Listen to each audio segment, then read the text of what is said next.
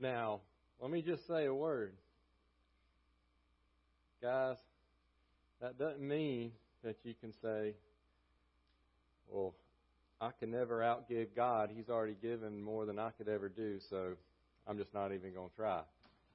Can't use that as an excuse, okay? You can't outgive Him, but you still might want to give something. All right. Hey, let's open up your Bibles to the book of Exodus. Second book in God's Word. Second book of the Bible, Exodus. Exodus chapter 19.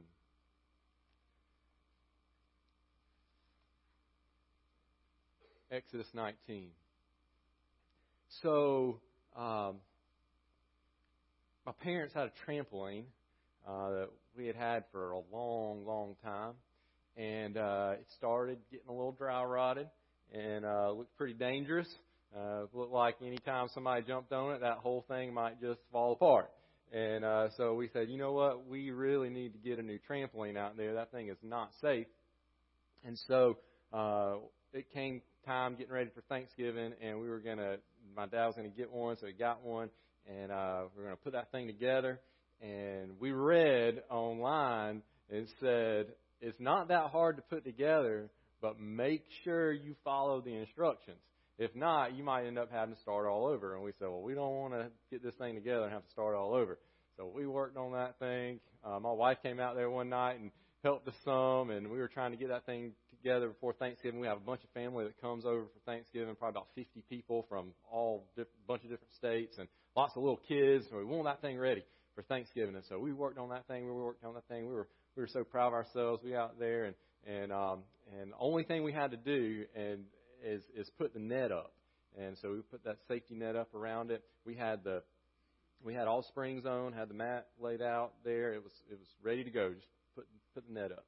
So we start putting that net up, and I don't remember how it works. Somebody clip it around the edges or something. So we're clipping it around. We got it all clipped on, and it's got those poles, and we stand them up, and it's kind of like staking the flag, like we reached the summit, so we're putting those poles up, and I was excited. We got this thing done, and I put that last pole, and I put that thing down, and I stepped back.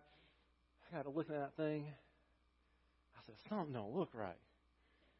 And I said, how come the door to get in this thing, instead of being like that where it would open up, it looked like that? It was going diagonal. I said, that ain't no way that's right. I said, we got it all, everything matched up. I mean, we got the screws and bolts and everything in there. What could have gone wrong? So, you know what I did? I went and got the instructions out. Now, granted, we did look at the instructions some. And after a couple of minutes of reading the instructions, I read that before you clip that net on and put the poles up, you had to line it up in the right spot. We didn't line it up in the right spot. And so when we got it all stood up, that door looked like that, and there wasn't any way you were getting in and out of that thing. And so then my next question was, all right, well, let's just fix it. You know what we had to do to fix it? Take the whole thing apart. Now, we didn't have to take every bolt out. We had to take the whole mat. Every spring had to come off of that thing, because we hadn't not only lined the net up right, you had to line the mat up right. And so all those springs was the hardest part of that thing. If you ever put a trampoline together, the springs will drive you crazy. Every one, we had to take it all apart. Every spring had to be moved. And I went to my dad and I said, Dad, look at this door. He said, that ain't right. I said, no, it's not right. And he said, what do we got to do to fix it? I said, you ain't going to believe it. I said, the one thing we said we were not going to have to do when we started this, we got to take every spring off of this trampoline. And literally we looked at each other, and he said, you think they can still get in it like it is right now? And I said, they might could. And we stood there for about a minute, and we debated about whether to even fix it or not. And then we kind of looked at each other, and we said, we got to fix it. And so, anyways, we took every spring off, and we got it in the right spot, and we put it back together. Order matters. Order matters. And we kind of got ahead of ourselves, and it resulted in a lot of frustration for us that day. There's an order to the gospel. There's a gospel order, and that order matters. What's really awesome about God's Word is that it is telling one story. This order of the gospel is not something that just starts in what we know as the Gospels, the first 4 books of the New Testament. The order of the gospel, when I say gospel, I mean good news. That's the biblical word for good news. That order has always been in existence. God has not changed. And so we find that gospel order, the good news of how God interacts with sinful people, we find that order all the way back in the beginning of the Bible. And we're going to go all the way back to the beginning. We're going to jump ahead a little bit from the beginning and go to the book of Exodus. And here in Exodus, as God interacts with His people, Israel, we see this gospel order laid out. And it's reflected time and time again in the New Testament. It's one of my favorite passages of Scripture that we're going to look at today as we think about the gospel, how good it is, but making sure we get the right order. Now, when we think about the Bible in our lives, we know that there are things that we should do and there are things that we shouldn't do. That's very clear. And there's a certain way that God wants His children to live. There's certain things that we should do and there's certain things that we shouldn't do. There are rules for living that God gives us. But if we get the order wrong, if you're a non-believer and you get the order wrong, that misdirection could lead you to hell. Even as believers, when we get the order right for salvation, we can even find ourselves, even after years and years of being saved, beginning to get the order wrong and trying to follow God for the wrong reasons. And that always leads to frustration. Let me give you this statement, and then we're going to read this passage of Scripture.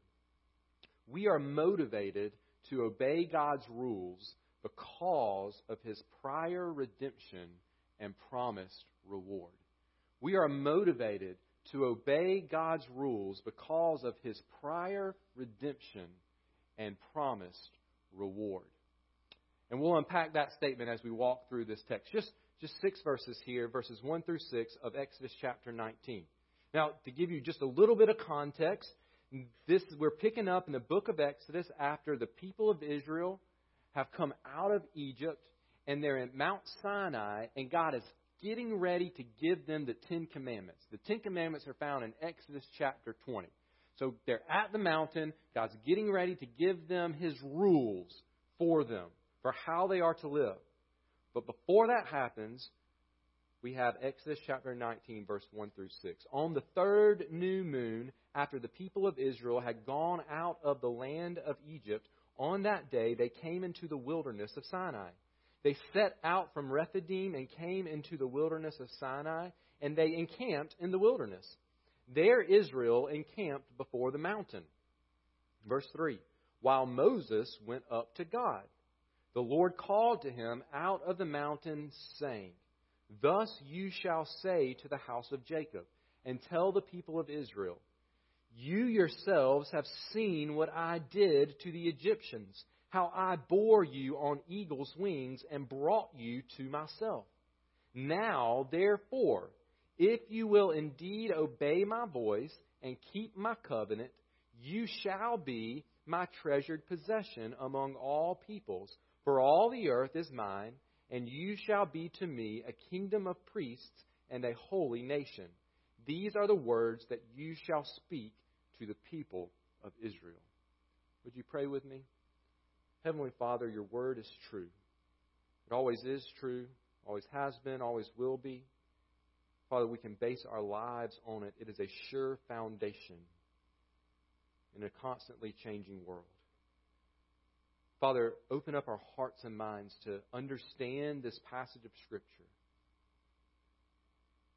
Father, give us hearts of flesh.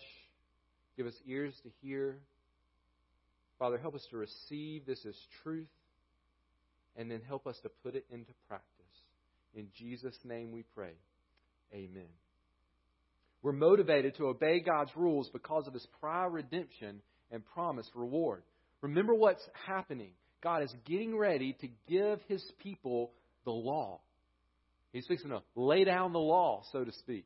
He begins with those 10 commandments, but if you're just to skim through the pages of Exodus, and you could really then go on to the book of Leviticus, and there we have all the law that God gave to the children of Israel. Things they were to do and things they were not to do. But before He does that, as Moses goes up on the mountain, and Moses is going up on the mountain so that God can give him the law, that's where he gets the 10 commandments and the rest of the law. God speaks these words to him. And He says there in verse 3, I want you to tell the people of Israel this. I want you to make sure you tell Israel this. Before you give them this command, all these commands that I'm going to give you, before you give them the do's and the don'ts of how they're supposed to live, I want you to tell them this. And the this that He wants him to tell the people of Israel is broken up into 3 parts.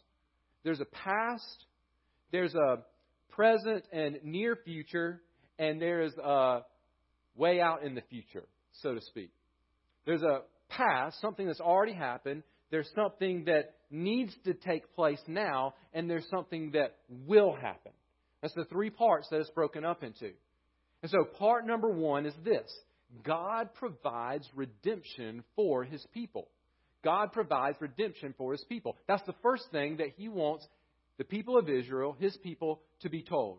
I have provided redemption for you. We see that here in verse 4. Verse 3 says, tell Israel this. Verse 4, you yourselves have seen what I did to the Egyptians, how I bore you on eagle's wings and brought you to myself. What's he talking about? Well, he's reminding them of what has just recently happened in their lives. They had been enslaved in Egypt for many years, and they had a difficult life, and it was getting more and more and more difficult, and they had cried out for help. And God had raised up Moses and sent him in. This is where we have the stories of the 10 plagues. He tells Pharaoh to let his people go, and Pharaoh says no. He does that multiple times, and God sends all these plagues there. God delivers them out of Egypt. That's what He wants to remind them of. This word redeem means to set free, to purchase out of slavery. And God's reminding them of this redemption. He reminds them in 3 parts. First, He says, you have seen what I did to the Egyptians. What did He do to them? He decimated them. They were the enemy. And Pharaoh continued to rebel against God. His heart was hardened and hardened and hardened. And God poured out wrath upon the Egyptians in the form of plagues. Those plagues like the Nile turning to blood. Plagues like gnats and flies and darkness and frogs. All of those things culminating in the death of the firstborn there at the very first Passover. God had destroyed the enemy. Redemption includes destruction of the enemy. And God reminds them of that. That continued all the way up to where they're at the Red Sea. And remember that story where they've gotten out of Egypt. Pharaoh said, all right, go. And they take off and they're leaving Egypt, but they get to the Red Sea. And Pharaoh's army is coming. The Red Sea is here. And they said, what do we do? Now we're just going to die. The Lord brought us out in the wilderness to die. Moses, you brought us out here to die. And God parts the Red Sea. And they go through. The Egyptian army comes in behind them. God allows the water to come back together. And the entire Egyptian army is wiped out just like that. God destroyed their enemies for them. Redemption includes destruction of the enemy. But He also tells them that redemption includes cost to God. Redemption includes cost to God. Notice who did all the work. You yourselves have seen what I did to the Egyptians, how I bore you on eagle's wings. God's reminding them of who did the redeeming. I'm the one that got you out. He uses this analogy of an eagle. And He is bearing the burden. He is lifting them up. They're not working. They're not walking. They're not doing the flying. They just got on His back and He carried them out. He bore the burden of their rescue. And so redemption includes cost to God. Even after they crossed the Red Sea, God continued to bear the burden, and they did not deserve it. They get out across the Red Sea. If you were to flip back over a chapter or 2 or 3, get the chapter 15, and you realize that right after they celebrate God's delivering them, they start complaining because the water isn't good. And what does God do? He makes the water good for them, even though they're grumbling. Right after they do that happens, they start complaining because they don't have any good food to eat.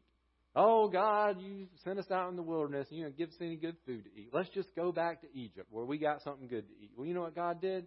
He didn't send them back to Egypt. He gave them some good food to eat, even in the midst of their grumbling. And then you know what happened after that? They started quarreling. They started fighting with one another because they got thirsty again. They moved on from that place and went to another place, and now they don't have water. You know what God did? He tells Moses to go strike a rock. He would be there on that rock, and when Moses struck that rock, enough water for the whole nation of Israel flowed out. In the midst of their grumbling, in the midst of their quarreling, God continued to bear the burden of their rescue. They even had come across an army in between Egypt and Mount Sinai, Amalek, and God defeats that army for them. He bears the burden. It's His cost that He takes up for them. But not only is this redemption a destruction of the enemy, and that not only does it include a cost to God, but this redemption also includes ownership by God. Notice what He tells them. He says, notice what I did to the Egyptians, how I bore you on eagle's wings. And then notice how He finishes that sentence. And brought you to myself. I brought you to myself. God's saying, I rescued you out of Egypt, not for you just to do whatever you want to do, but I brought you, and now you belong to me. I own you, is what He's saying there. Now, you may say, well, that's kind of ironic. They were slaves, and God rescued them, but now they're slaves again, because now God owns them. The Egyptians owned them, but now God's owned them, so they're back in the same predicament. No. Because Egyptian slavery looks a whole lot different than slavery, if you will, to God. Now the one who owns them loves them immensely. They belong to one who is a refuge for them. He is a safe place for them. He is a provider for them. It's good to be owned by God. But at the same time, it's a reminder that He is their master now. And so they answer to Him. And so it's right for Him to make rules and requirements for them. But realizing that those rules and requirements come from one who loves them and has their best interest at heart. As we consider the redemption of Israel from Egypt, we're reminded of the incredible grace of God. This is the heartbeat of this passage. That God has done all of this for them. And they did nothing to deserve it. Let me just remind you of Deuteronomy chapter 7, verse 6 through 8. God says, it was not because you were more in number than any other people that the Lord set His love on you and chose you. For you were the fewest of all peoples. But it is because the Lord loves you and is keeping the oath that He swore to your fathers, that the Lord has brought you out with a mighty hand and redeemed you from the house of slavery, from the hand of Pharaoh, king of Egypt.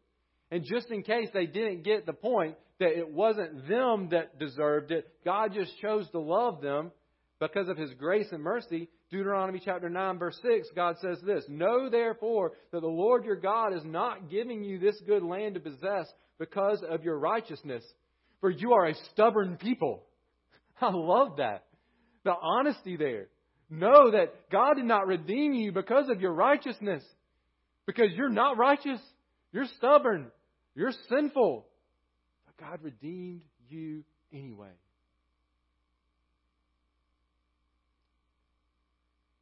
God's gospel doesn't change. We are redeemed in the same way, by His grace and His mercy. God has sent Jesus Christ, and He has destroyed our enemy through His perfect life, death, and resurrection. He's paid the price. He bore our sins. He bore the burden of our redemption upon Himself. And He frees us from our slavery to sin to then belong to Him. And He is a safe refuge for us. And He is a good master over us. Romans chapter 5 verse 8 says that while we were still sinners, Christ died for us. Ephesians chapter 2 verse 8 says, for by grace you are saved through faith, and this is not your own doing. It is the gift of God, not by your works, lest any man should boast. We need to be reminded of the redemption that God has blessed us with. If you have trusted Christ as your Lord and Savior, God has redeemed you, but it's not because of anything that you have done. Now, what about this whole order thing? Redemption comes first. But notice what He follows that up with. Verse 5, now therefore, if you will indeed obey my voice and keep my covenant. Let's stop right there. Now therefore, in light of the fact that I have redeemed you, that I destroyed your enemy, that I bore the burden of rescuing you, and that I brought you to myself, in light of that truth, now therefore, if you will indeed obey my voice and keep my covenant. Now therefore, here is what you need to do.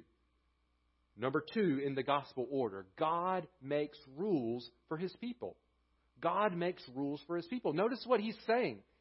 Now He is requiring obedience from them. He is requiring them to keep His covenant. In other words, He is preparing them to receive His law that He's fixing to give them. He's saying, obey my word. Obedience. It is important. The fact that salvation is by grace, that it's a free gift, doesn't mean that sin doesn't matter. Doesn't mean that I can live my life however I want.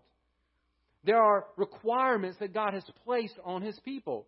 We could flip right over to chapter 20 and you could see the 10 Commandments, right? We could go through and read those. To have no other gods before God. To not take His name in vain. Not to make false idols, graven images. Not to murder. Not to commit adultery. Not to covet. All those things. There are rules. There are ways that God has called us to live.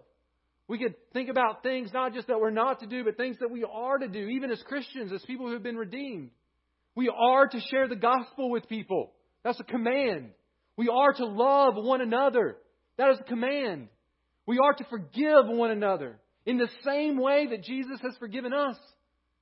That means without holding on to it, without remaining bitter, but offering free and full and complete forgiveness. We are to do these things. Writers of the New Testament tell us to flee from sexual immorality. They tell us to be careful of our mouths because our mouths will get us into trouble. That's my paraphrase. Our mouths will get us into trouble. James writes extensively about that. Watch our words. Apostle Paul says in Ephesians, let the thief no longer steal, but let him get a job and work so that he can give generously to those who are in need. There's these things that we're to do and there's these things that we're to not to do as followers of Christ. But my desire today is not just to tell you everything that you should do and shouldn't do. It's to help you get the order right. First, God redeems. Then, God commands. So why is that order important? Because if we reverse it, what we're left with is a gospel that is not a gospel, because gospel means good news. We're left with bad news. That I have to do these things in order for God to rescue me. But do you know the truth of the matter? We're stubborn just like Israel, and we would never be able to do those things well enough for God to rescue us. It has to be by His grace. And so notice that the law comes after the redemption. God has already redeemed the people from Israel, and then He says, live this way. He doesn't say, live this way, then I will redeem you from Egypt. The redemption is a free gift of grace, and the requirements follow that. Our world gets this so wrong. Our culture gets this so wrong when it comes to how to get to heaven. You see it in conversations with people, see it in songs, see it on social media. If I give you one example from a song, country singer Alan Jackson had a song a while back, and it's talked about sitting on the front porch, and I don't know, it had talked about stuff that I enjoy doing. Sitting on the front porch, I can't even remember all the words to it. Y'all probably know, somebody probably knows it. But in that line, he was talking about sitting there, and I think it had something about making biscuits on it. Maybe I'm just hungry. I don't know. Eating biscuits. I don't know. I don't remember what all the words were. Who knows? But I do remember one line that's always stuck in my mind. And he's talking about good old boy life. Good old country boy life. There ain't nothing wrong with that. Except that he said, I'm working hard to get to heaven, where I come from. That's the wrong gospel. That's a gospel that leads him straight to hell. I don't know if he actually believes that, or he just sang that because he thought it would make him some money and people would like it. I don't want you to believe that. That's the opposite of gospel order. We don't work hard to get to heaven. If you're working hard to get to heaven, you are on your way to hell, and you will spend eternity there. No one gets to heaven by working their way into it. The Israelites did not work their way out of Egypt. God came in while all they could do was say, we need help. That's all they did. We need help. We need help. We can't do anything to save ourselves. We need help. And God came in and He did all of it. And then He says, this is how you're supposed to live.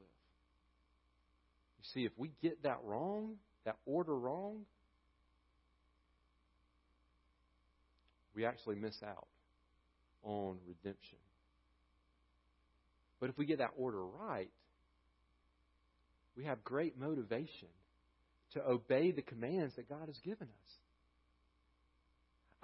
I'm being obedient to a God who has loved me so much that He has rescued me. Why would I not want to obey Him? All of a sudden, His commands are no longer a burden. They no longer are sucking the joy and the life out of, or the fun out of my life. I see that they are meant for my good and my protection, and it is my joy to serve the one who has freely saved me. And so when God says, do this, I say, yes, Lord. And when He says, don't do this, I say, no, I won't do that. Why? Because you've loved me so much, and it is my privilege to serve a God who has so graciously saved me. But do I always act that way? No, I don't. Why not? Because I often forget the great grace of our God. And that's why He wanted them to remember who brought them out of Egypt. So that when they read the law, they wouldn't go, man, God must really hate us. He's making us do all these things and not do all these things. They would go, wow. God not only loves us so much that He would freely rescue us out of Egypt, now He's giving us these rules and requirements that will help us be set apart as His holy people. That will protect us. And I know that they are for our good because He's already proven how much He loves us. When I open up God's Word and I see the things that God calls me to do and the things that He tells me not to do, no matter if everybody else around me is doing these things, I say, oh, but this God who is saying it, He sent His Son to rescue me from my sin. He destroyed my greatest enemy. He bore the burden of my rescue. And I belong to Him. Yes, Lord. Whatever you say. It'd almost be like someone giving you a car. And let's say the person that gave you the car, you had treated them really poorly. You absolutely didn't deserve it. And they said, you know what, I just wanted to buy you a brand new car. Just because I love you. You know, wow, wasn't expecting that. And they say, here's the keys. It's yours. You got the title. You got the keys. It's yours.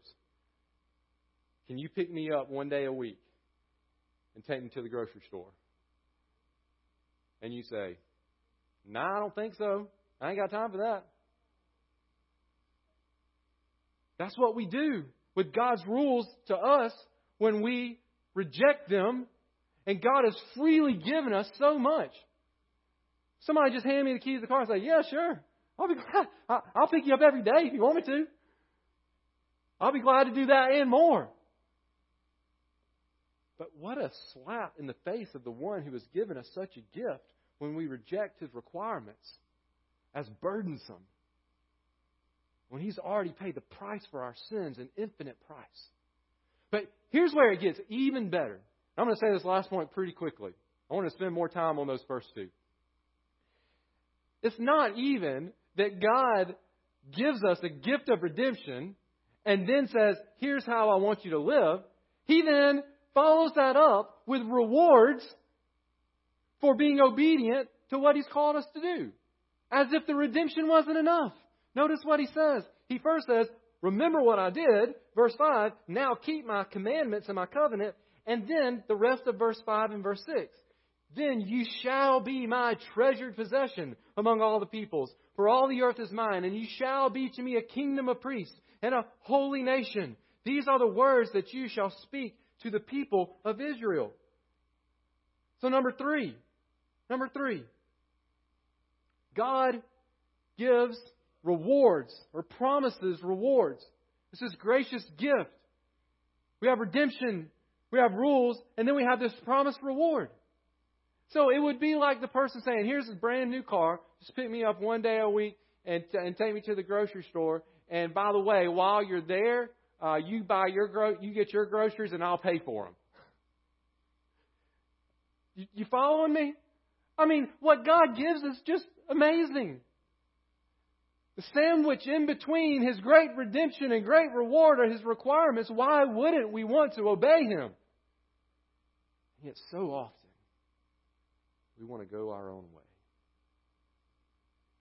So often, we look at the things God tells us to do, and we say, not today, Lord. I don't have time for that. We look at the things that God tells us not to do, and we say, it's not that bad. Everybody else is doing it. I've been doing it so long. No sense in stopping now. And we're saying that to a God who has sent His Son to die for us and is promising us reward.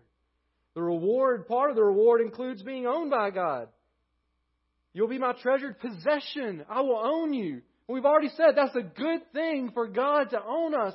Belonging to God is the greatest need of every person, because to not belong to God is to be rejected by God, and to be rejected by God is to be punished by God forever and ever.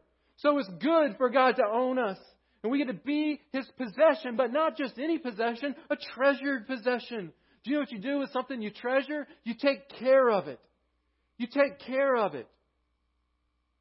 You protect it. And that's the way that God treats His children. Right now, if you belong to Him, if you've trusted in Christ as your Savior, He is treasuring you. The God of all creation is treasuring you and me. He's watching over you. He's continuing to protect you from the enemy. He's providing for your needs. We are a treasured possession. The reward also includes being a kingdom of priests to God. A priest was someone who is able to enter into the presence of God, and we get to enter into the presence of God because of what God has done for us. As we continue to obey Him, we enjoyed unhindered access to God Himself. The reward includes being a holy nation. to God. All believers united together are God's people. And we get the privilege of reflecting His holiness, serving His holy purposes, and making known His holy name to the nations. What a grand privilege we get. What a reward. A reward of belonging to Him for all of eternity. You see, here's what happens if we get this order wrong. It leads to a wrong view of some things. If we put the works, the requirements, the rules first, then we have a wrong view of God. We'll think that God is this evil, mean dictator rather than a loving Father. All God does is just give me a bunch of do's and don'ts and hit me over the head when I don't do what I'm supposed to do and do what I'm not supposed to do. No. He's already provided rescue before He ever requires you to follow Him.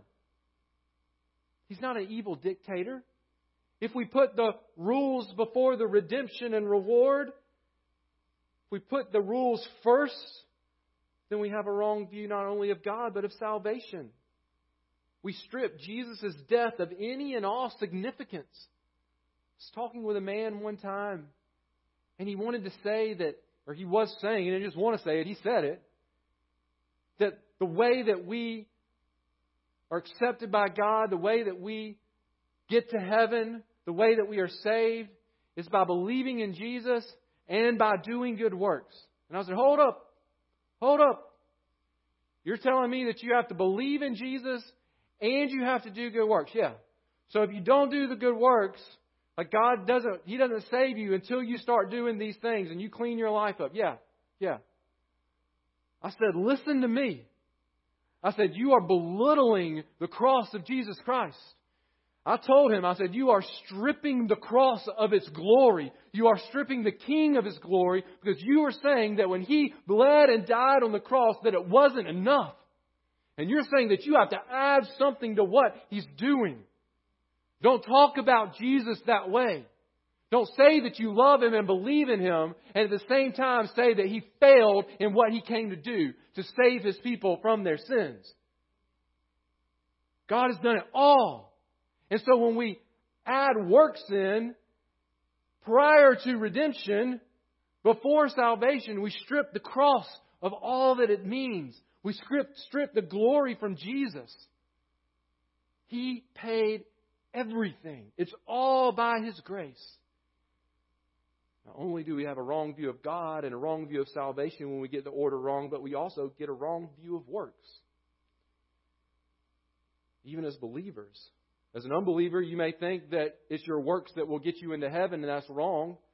But even after we've trusted in Christ and we believed upon Jesus alone for salvation, as we live out the Christian life, there's a danger that we'll begin to be motivated to obey God, either out of fear of Him, a scared kind of fear. Oh, if I don't do this, God's not going to love me. No, God's already loved you. Look at the cross.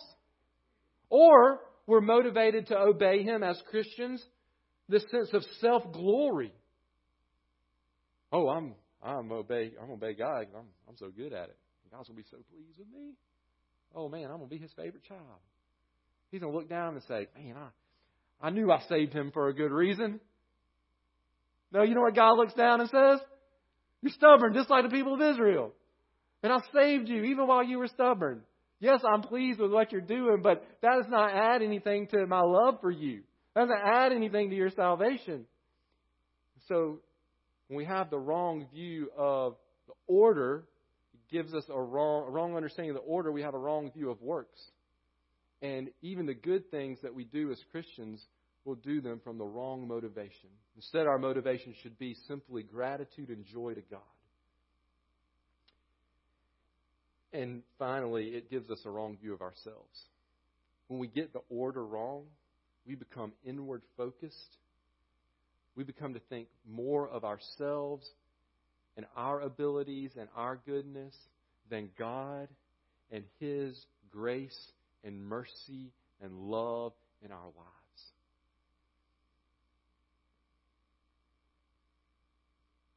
we really understand the grace we've been shown by God through Christ, we will gladly obey God in every area of our lives. So if you find yourself, think for a moment with me, just a moment of reflection. Think about your life. You know if there's areas in your heart where you're not following the Lord.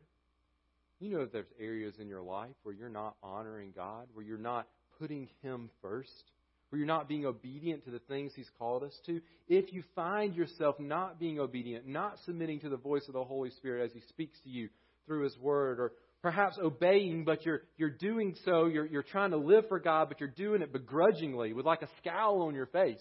Like, oh, I wish I didn't have to do all this stuff for God. Well, I'm going to do it because He said I should do it. And the problem is not that you're not trying hard enough or that you just need to be more positive and have a better attitude.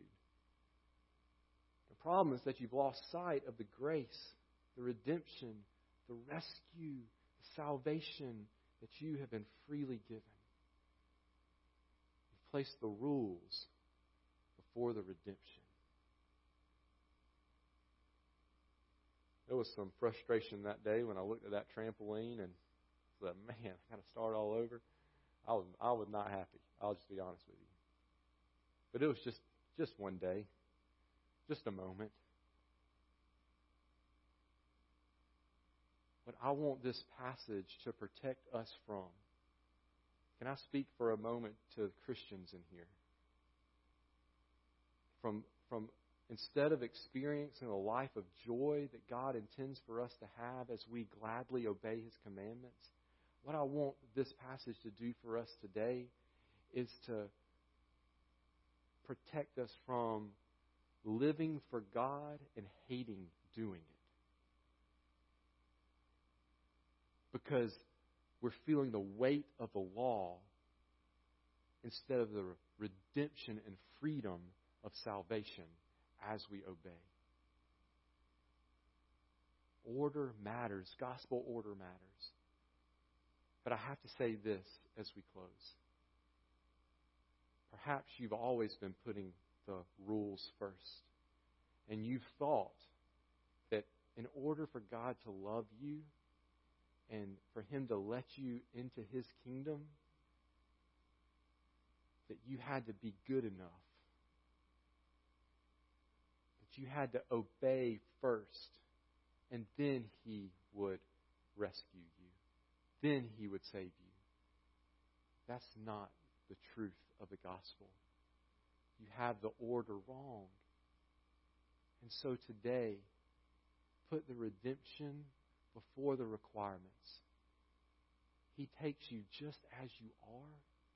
He doesn't leave you that way, but He does take you initially just as you are. In all your sin, and all your filth, and all your grumbling and complaining, just like the Israelites.